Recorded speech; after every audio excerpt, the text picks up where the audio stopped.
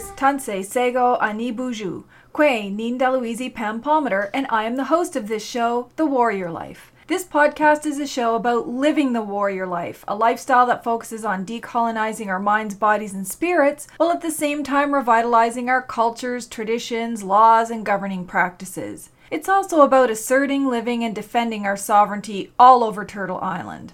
Our current situation makes our resistance and resurgence a bit more difficult.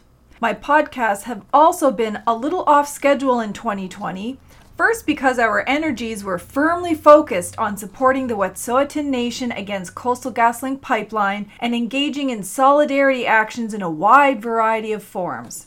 Since the COVID-19 pandemic hit Turtle Island, our focus had to be on protecting our families, our clans, houses, villages, communities, and nations. As you know, there's a lot of activity happening around Turtle Island, and I have had to make supporting our nations the priority.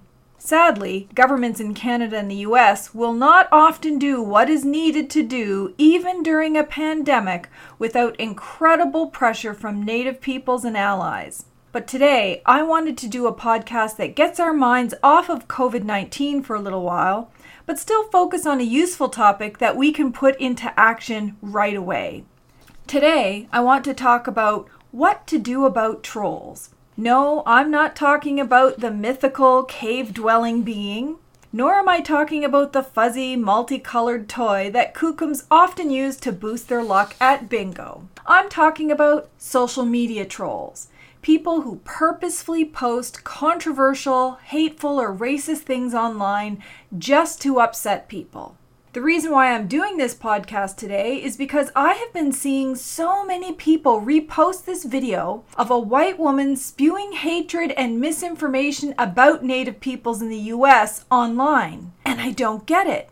She's not a person in power, she's not a politician, she has no independent influence, yet she is rapidly gaining notoriety, primarily from people who are upset by her video and are sharing it widely.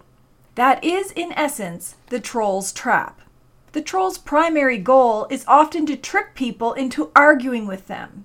The original definition of a troll was simply that individuals were trying to annoy people and get a rise out of people by saying controversial things. The term troll has expanded over the years to include people who try to be controversial and argumentative, not just for the sake of making you angry, but with the intent of getting your attention and focus away from the original post, your blog, video, podcast, or comment that may have been supporting Native rights or calling for an end to violence against women or calling out the extractive industry's dangerous practices. By posting a deliberately inflammatory comment, the tendency is for everyone to focus on responding to the troll, and then the beneficial purpose of your original post is lost. A secondary purpose to trolling is to create a hostile atmosphere such that other people will not want to read the original post or be part of the group trying to raise awareness about important issues. There is nothing more of a turnoff than a post which has 100 comments of people arguing back and forth, cursing and swearing and name-calling in response to the troll. So, many people will often skip those groups, even if the group or the individual had an originally good post and originally good intentions. One of the most insidious ways in which trolls work is to use trolling as a means to gain followers. While there is no hard and fast rule, trolls are sometimes identifiable by their low number of followers and exceptionally hateful posts. For many trolls, their only way to gain followers is to engage in online hatred, which others will retweet, repost, or tag, calling out the troll's hatred, be it racism or sexism, for example. So, the troll who originally only had an audience of 8 people because they only had 8 followers are now boosted when you retweet their hatred to your 5,000 followers. And I can totally understand the impulse to retweet a racist comment and show people how awful a troll is so that we can call out such hatred and condemn it in our society. Our reaction to the troll does not deter them, however. It is exactly what they wanted. By retweeting or reposting them, you have given trolls free advertising. Now, some of your own followers may actually start to follow the troll in an effort to keep an eye on them and/or to follow your pattern of reposting their hateful posts. Another ramification of reposting troll content is that it helps them connect with other trolls so that they can carry on their hateful posts together with even more followers. Your followers, in fact. If you think about it from a hate group recruiting standpoint, by amplifying the voice of the troll, they may now attract younger people who are drawn to the public attention that the troll is getting. Some younger people are drawn into hate groups like white supremacist groups precisely through high-profile social media disputes. The last thing any of us want to do is act as unknowing amplifiers for hate groups. Here's the other thing about reposting hateful comments from trolls. While it does feel like you have fought back and engaged in the good fight of outing a racist or a sexist or a hate monger, there's also a lot of collateral damage. Showing hateful videos, sharing hateful podcasts, blogs, pictures, and posts hurts your social media followers, many of whom are people who you consider precious, like friends, family, colleagues, even your own children. They don't need to see pictures depicting acts of violence against women. We see that in society too much. They don't need to see pictures depicting racist stereotypes about Native peoples. That is already around us. Trolling is now used for so many purposes, well beyond its original definition of just being a troublemaker, to being used to distract us from issues, to engineering social views, and even influencing political elections. The post you retweet may have consequences far greater than trying to out a troll. The test I often use for myself is this a post that I would create and send to my followers? If not, then it's likely not something that I should repost. In addition to family, friends, and colleagues, some of you who are super engaged online may also have lots of social justice allies and followers, activist followers, educators, and media people who follow you.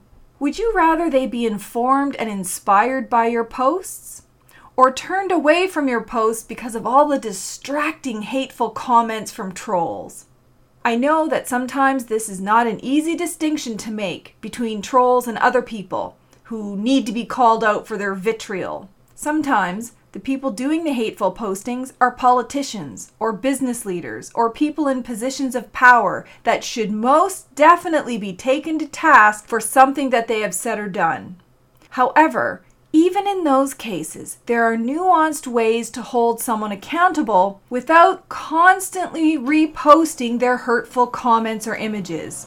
These people can be called to task without also giving them the satisfaction that their picture, post, or video went viral.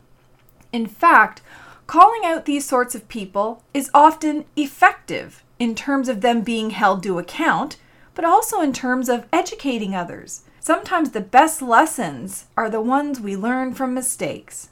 Social media accountability can in fact be an educational tool in and of itself. However, it's when we try to right the wrongs of every troll John Doe 1, 2, 3, 4, 5 that we get tricked into serving their hateful purposes. And here's an example.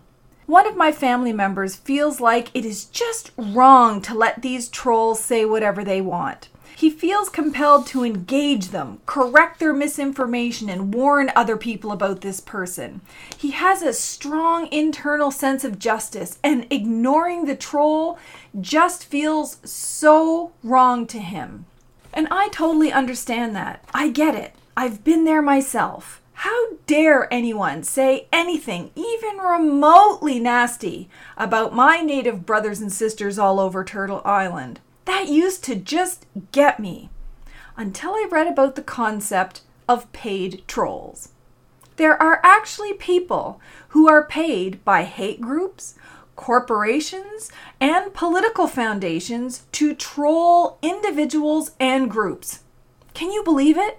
That's literally a job. They literally get paid to troll. We are not talking about a few teenagers making a few bucks out of their basement. We are talking about a multi-million-dollar industry with thousands of paid trolls. These paid trolls target people who oppose their preferred electoral candidate, who oppose the fossil fuel industry, or they target people who are trying to advance human rights, they try to target people who are defending native land rights, and they target people who oppose corporate corruption. In general, the targets seem to be people who support social justice and earth justice in general. So millions of dollars are used to pay people to work full-time to troll other people. They have endless time and resources to literally just troll you. You cannot win that kind of battle. But what engaging with them does is take away your time, energy, and resources that you could have used to amplify the voices of real social justice activists. So, if I have a choice between fighting a paid troll, someone who is literally paid to distract me, or use my time to advocate for justice and amplify the voices of other social justice warriors, I'm going to pick the latter. Now imagine if all of us made that collective decision to ignore trolls and amplify our own social justice warriors. Which videos, posts, and podcasts do you think would soon become viral? And just imagine what viral social justice and earth justice would mean for educating our youth and indeed the whole world. I honestly believe that we can harness the power of social media for our collective well-being. Social media is an incredible tool. It has empowered entire revolutions in other countries. And if ever there was a time when we needed a revolution for our planet, it's right now. And I'm offering this insight because I have made many of these mistakes on social media before. And I've also learned that there is an important difference between trolls, paid trolls, and people who simply strongly disagree with your point of view. Not everyone who disagrees with you or offers criticism is a troll. And I think it's important to recognize the value in constructive critique of issues versus responses that clearly promote hatred for the sake of hatred. By way of example, I made a post about the need to transition from the fossil fuel economy, and someone asked if I was trying to hurt oil workers and their families. While they could have asked the question in a less aggressive and less accusatory manner, that's the kind of comment I can still engage with and talk with them about, and talk about, no, of course not. What we're talking about in a green transition includes income supports and retraining for oil workers to help ease the transition. But when I make a post about transitioning from the fossil fuel industry, and the person comments on my face, my hair, or my body, then I know this is a troll. I also know it's a troll if they make threats against me instead of commenting on the issue at hand. Social media for me has always been a learning process about how to best use it as a tool for social justice. And along the way, I've made lots of mistakes and learned from them. If it were not for my kids, Mitch and Jim, who are in fact grown men, so don't tell them that I still call them kids, I wouldn't even be on social media. They are the ones who taught me everything I know and still correct me on mistakes I make. I mean, honestly, just when I think I know the basics of what I need to know about social media, my kids tell me, "Mom, that's a GIF, not a meme." Or, "I was supposed to credit the artist when I reposted a graphic." There are so many unwritten rules and conventions around social media that I can hardly keep up. My best advice to all of you who want to use social media strategically is ask your kids. And if you're a kid, help out your poor parents. So for my part, I want to share with you some of the tips and tricks that my kids have taught me and that I have learned from trial and error and from my research into social media. So I'm going to share with you a list of 10 ways to spot a troll, paid or otherwise. Number 1. You don't know who they are, and they only recently started trolling you. Number 2, they don't share any mutual friends or connections with you on social media. Number 3, they don't post a profile picture or any information about themselves. Number 4, they only recently joined the social media forum that they are currently using to troll you. Number 5, they have 0 or only a few followers. Number 6, they make outrageous comments or claims that seem completely unrelated to your post or a gross overreaction to what you're posted. For example, they will say that you are a conspiracy theorist, a terrorist, or a traitor for simply making a post about the importance of bees for pollinating our crops. Number 7, sometimes they will make the exact same post on all of your social media fora. Number 8, you may notice that you have 7 or 8 trolls all posting hateful comments on your post all at the same time, making nearly identical comments. This is a sign that it could be a paid troll with multiple accounts. The comments they make are sexist, racist, hateful, or threatening. Number 10, their name is John1234 or merely a bunch of symbols.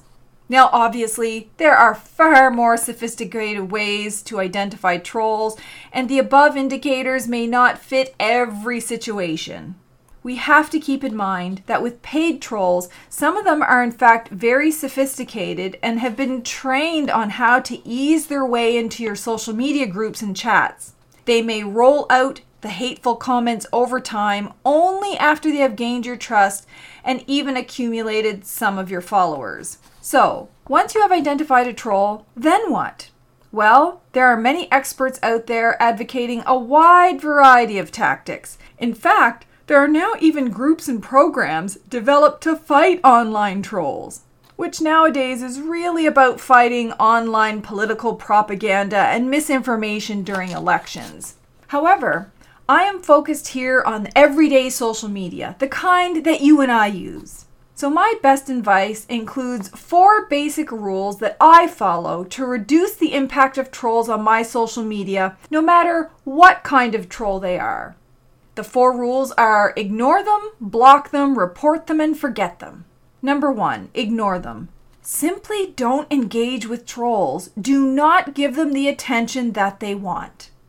Number 2, block them. If they are blocked, they can't see your post or access your list of followers.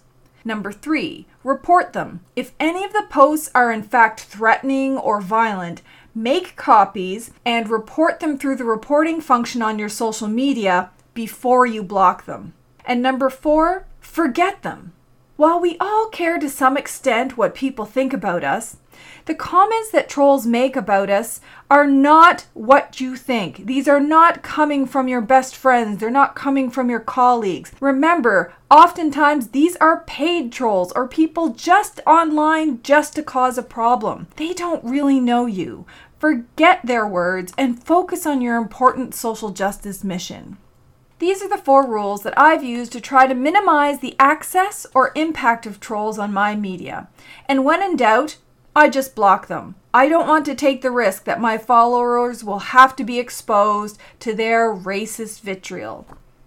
I also recognize that there are a wide variety of followers who don't fall neatly into the troll category. They could be an ex-friend or an ex-colleague or someone who really hates your political views. While these may not be the typical anonymous or paid trolls, these people can still have a negative impact on your platforms. In those cases, the same general rules apply. If someone only has hateful things to say about you, there is simply no need to keep them on your social media. Block them.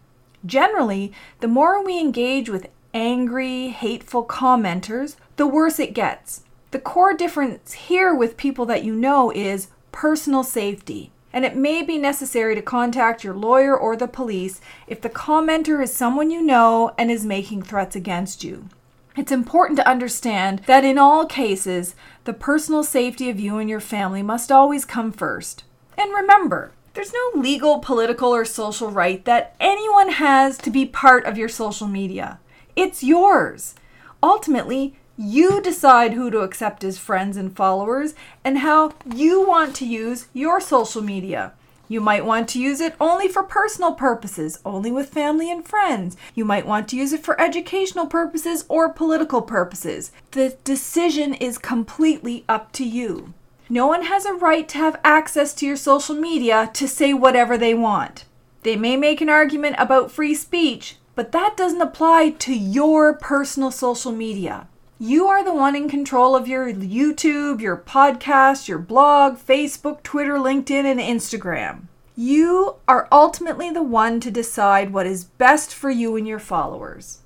I have made it very clear on my YouTube channel, for example, that I will delete any comments that are hateful, that make false allegations against people, that attack other commenters, or make threats. Some people don't like that and feel like they have a right to say whatever they want, but not on my social media. I'm trying to create educational spaces to encourage critical thinking and information to empower our warriors. That means there is no room for racism, sexism, or threats of violence. I have elders and youth following my content, and I don't want them to have to deal with any of these trolls. That's just the way I choose to do it. And it's up to all of you to choose what is best for you and your own mission on social media. But in the end, I think we are far more powerful if we lift up the voices of our warriors instead of our haters. By doing so, I think we have the power to educate the world and help make the radical changes that are needed to protect our peoples and the planet. Thank you all for tuning into my show. I really hope you enjoyed this podcast and found it useful. If you want me to write it up as a blog so that you have a written reference, let me know. If you like this episode, please consider supporting my podcast by subscribing, liking, and sharing each episode. And let me know what other podcast topics you'd like me to cover. I'm currently hosted on SoundCloud, but also on iTunes, Google Play, Stitcher, and Spotify. You can follow me on my own social media on Instagram, Facebook, LinkedIn, and Pinterest as Pam_Palmater. You can also subscribe to my videos on YouTube where I tackle the difficult political and legal issues facing Native peoples all over Turtle Island. And for more access to information, you can check out my website, www.pampalmater.com, where you can access all of my podcasts, blogs, videos, publications, and more. Till next time, keep living a warrior life. Walalia.